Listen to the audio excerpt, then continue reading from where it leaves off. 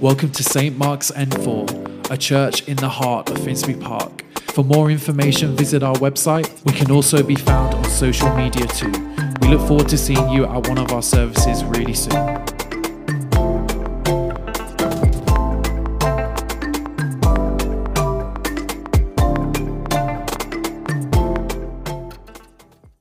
Well, I hope for some of you that maybe not the fattened calf, but maybe fathers here today may get a treat of something nice for lunch or dinner this evening.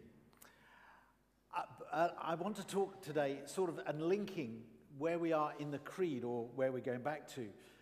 We're thinking about the Father and what our view of the Father is. How do we perceive what God is like as a father? Because I think so often the image of God is based, as I said earlier, on our experience of what our own fathers might be like or what we perceive, based on that human experience of a father.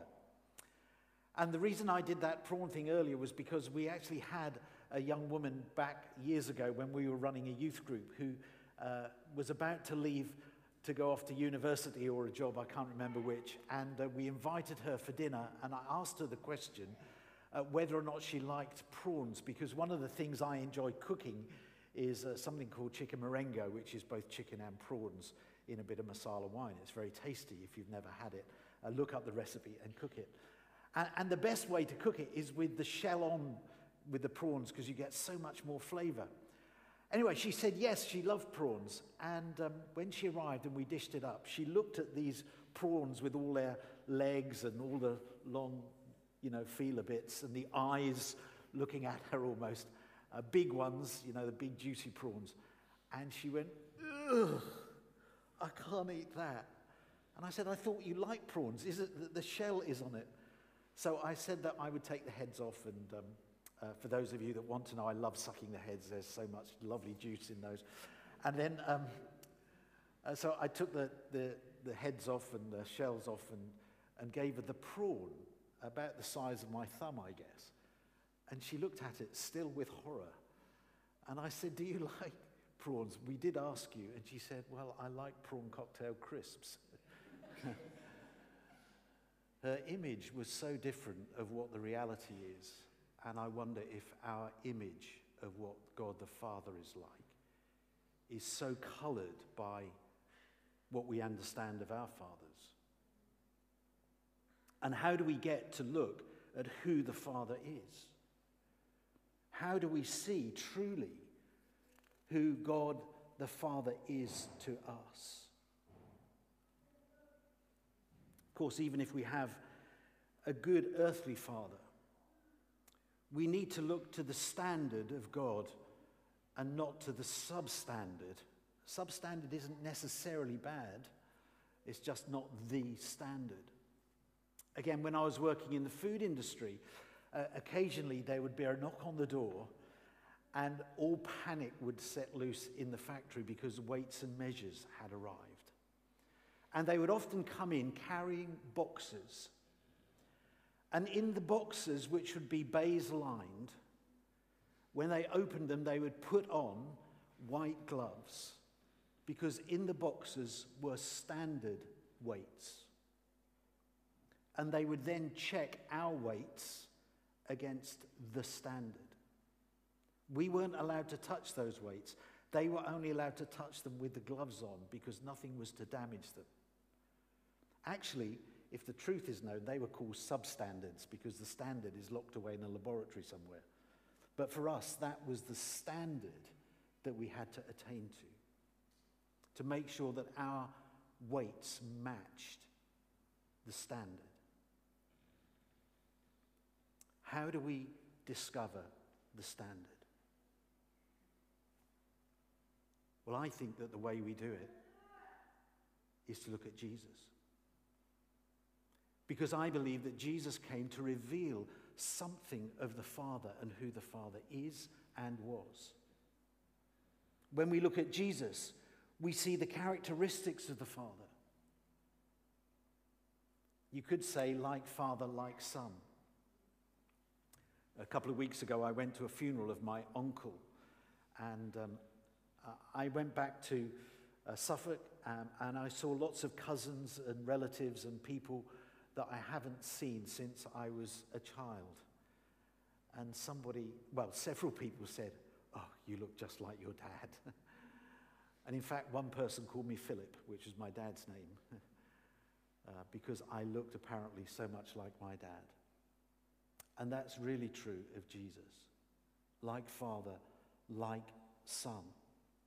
In fact, Jesus said, didn't he, when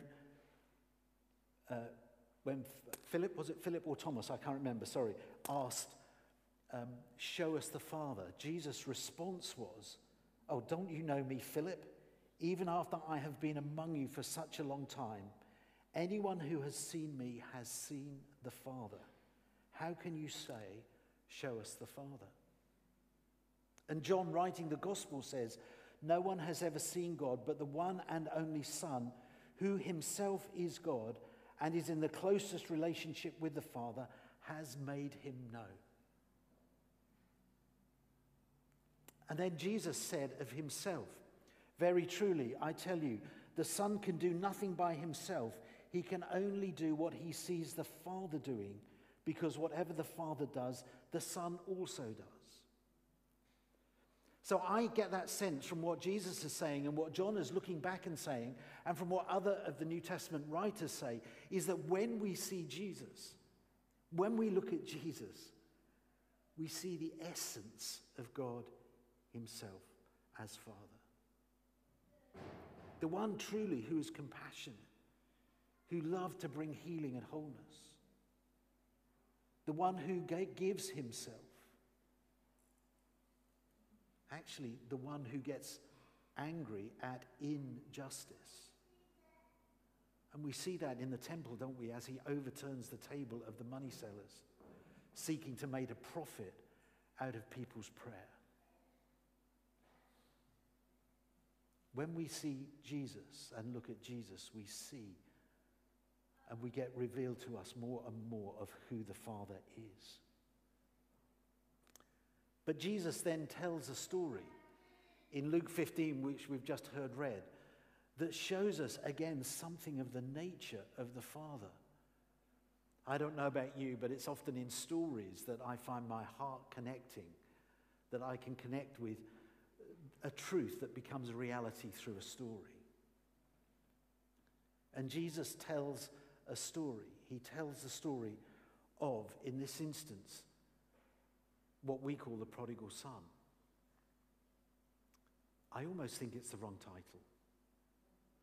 Shouldn't it be called the extravagant father? The loving father? Actually, that whole chapter is about things that are lost. The first part is about a lost sheep. I always think about that as a sheep sort of having something to eat and looking and thinking, "Ooh, that looks a nice piece of grass. Ooh, that looks an even better piece of grass. Ooh, that looks an even nicer piece of grass. Ooh, what about this piece? Where am I?" And all of a sudden, Mr. Sheep or Mrs. Sheep has wandered off and has lost the others just because they were looking at something else and not paying attention. They've sort of wandered away inadvertently. The next story is the lost coin. Interesting, in that image of lostness, the coin can do nothing to get lost of itself. It has no legs. It can't make a decision to get lost, but it gets misplaced. And actually the image there is that the woman sweeps the house and turns the house upside down until the coin is found.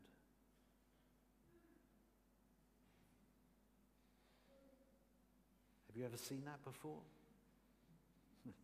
I don't know about your house, but we have phrases in our house that we sometimes use, and sometimes I have to look with mummy eyes to find what's missing. Our God looks out for us, not only with father eyes, but with mummy eyes. And then in this part of the story, what we see is this son who effectively says to his dad, "I wish you were dead. I want my freedom, my inheritance now. And do you know what? The Father is gracious enough to give us our freedom. The Son rejects the family business, the family home, the security and the provision, and he wants to do it as, I can't remember the guy, it was at Frank Sinatra, I want to do it my way. And he gives the Son his freedom. We have a loving Father who doesn't just hold on to us and make us obey him, but he gives us that choice, that freedom. He's not a dictator. But there's something in the Father's heart that aches and agonizes over this lost son and is constantly on the lookout for him to return. He's watching and waiting and longing for his son to return home to him. And it's an active participation. He's not just sitting there hoping. He's on the lookout. He must have been, because later in the story we read that while the son was still a long way off, how did he recognize him? I doubt he had binoculars, but while the son was a long way off, the father was actively looking. His heart was aching, and he was seeking and looking for that one that he would recognize. God's looking, longing, and waiting for you. He's given you freedom, maybe to wander off. Maybe you just find that you've been misplaced and are not in the place that you'd love to be. Or maybe, like the prodigal son, you have deliberately decided not to follow God. But he's active, watching, waiting, looking. And I love that bit where the son is sitting, good Jewish boy, sitting with pigs, and he's so hungry he could eat what they're eating. I sometimes look in our dog bowl and I think, I'm not sure that I would want to go that far. Sometimes the tinned meat smells quite nice, but anyway, that's another side of it. But the son is sitting there and he begins to develop this speech in his mind, doesn't he? I'm going to go home because my father's got servants and they're far better off than me. And I'm going to swallow my pride and I'm going to go back and I'm going to say to Dad, Father, I have sinned against you and I am no longer worthy to be called your son. Make me as one of your hired servants. That's the speech that the son prepares. And I can imagine him beginning to make that journey home and rehearsing it in his mind. Father, I have sinned against you. I'm no longer worthy to be called your son. Just make me one of your servants. That's enough. Father, I have sinned against you. No longer worthy to be called your son. Just make me one of your slaves, one of your servants. I just want to be here. And he's rehearsing that. And the father sees, sometimes this gets me. Because the father sees the son coming, and what does he do? You just wait till you get home, son. I'll teach you a lesson. He does the most ungentlemanly thing of that time and era. He gathers up his robes, exposes his legs, and he runs to his son. He runs to his son. The custom would have been in that day and age that if you dishonor your family and you leave the village, if you were spotted returning to the villagers would run to the boundary, they would take a pot and smash the pot. And that says you are banned from this village. It's a process called, I think it's kezaya or something like that. And the son would have been forever banned from that village. But what the father does is he runs to meet him before the villagers can get there and break the pot. in this undignified, disgraceful action to get to his returning child. And God, the Father, runs to meet you. Whatever you've done, wherever you feel. And when he meets him, the son starts the conversation, doesn't he? Father, I have sinned against you.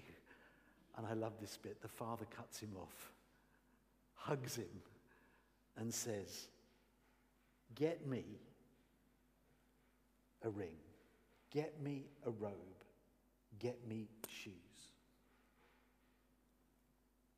He embraces him and kisses him. He's overjoyed. He does this demonstration of public affection that wouldn't be done. And he's saying to the villagers and those around him, this is my boy who's come home. You haven't got a chance of excluding him. He's mine and he's coming back. And he gives him a robe that's something about the identity of belonging to the family.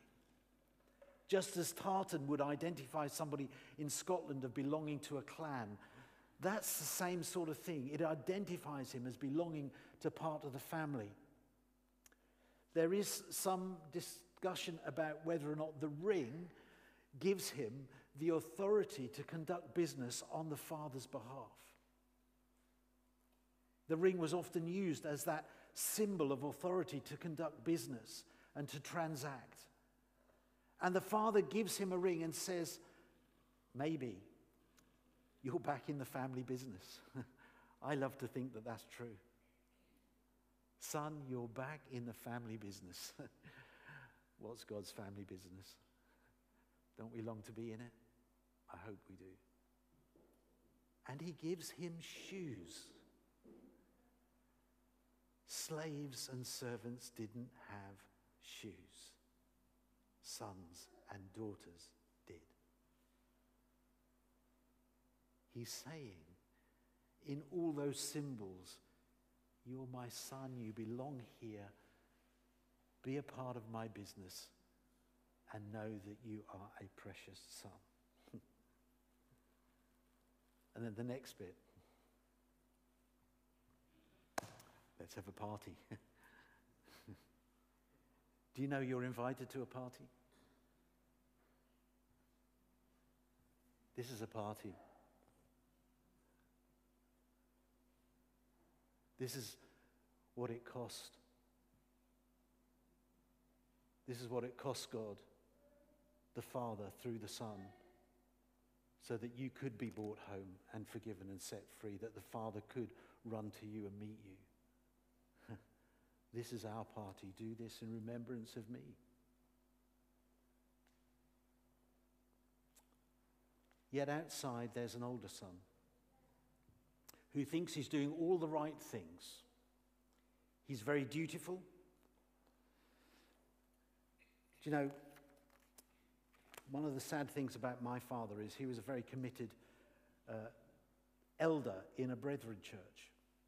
And I think so much of his life he spent serving God out of a sense of duty, actually with very little joy, if I'm honest. My dad was taken seriously ill, went into hospital for a triple bypass and a heart valve to be replaced in 2013. And when they operated, they discovered another underlying problem, something called cardiac amyloid. And Dad never really recovered from that. And he had to have an external pacemaker fitted. And I went in one day, and the nurse said to me, I said, as I was going in to visit him, I said, is Dad all right? She said, yes. There was a bit of an incident last night, but he's okay. What it unfolded was that he had this external pacemaker. And in moving him between the chair and the bed, the pacemaker either got knocked off or fell off and smashed on the floor. And Dad's heart stopped completely. And apparently when Dad woke up, he said to me, it was wonderful. He said, there were lots of doctors and nurses in the room, and they were all making such a fuss of me. I said, okay. He said, and there was one question I could ask, which is, can I keep on singing? because I've been in the presence of Jesus and I just want to sing. And from that moment on, I saw such a significant change in Dad. And when my dad, who believed that the work of the Holy Spirit had finished when the apostles died, when I asked if I could pray for him to be filled with the Spirit, he said, yes, please. And I saw such a transformation of Dad's life. In those last few months, when he was still seriously ill, and I'd go in and say, Dad, do you mind if I pray for you?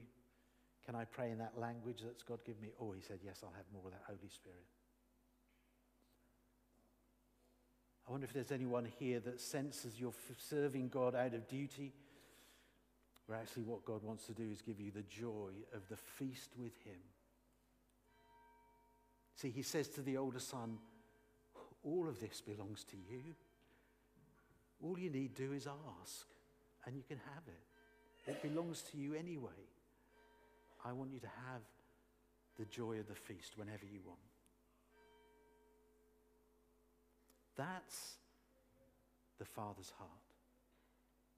The one who runs to you. The one who embraces you.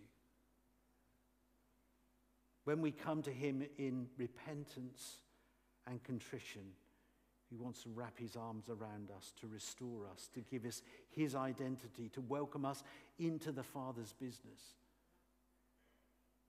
to enforce that we are his children, and to feast with us.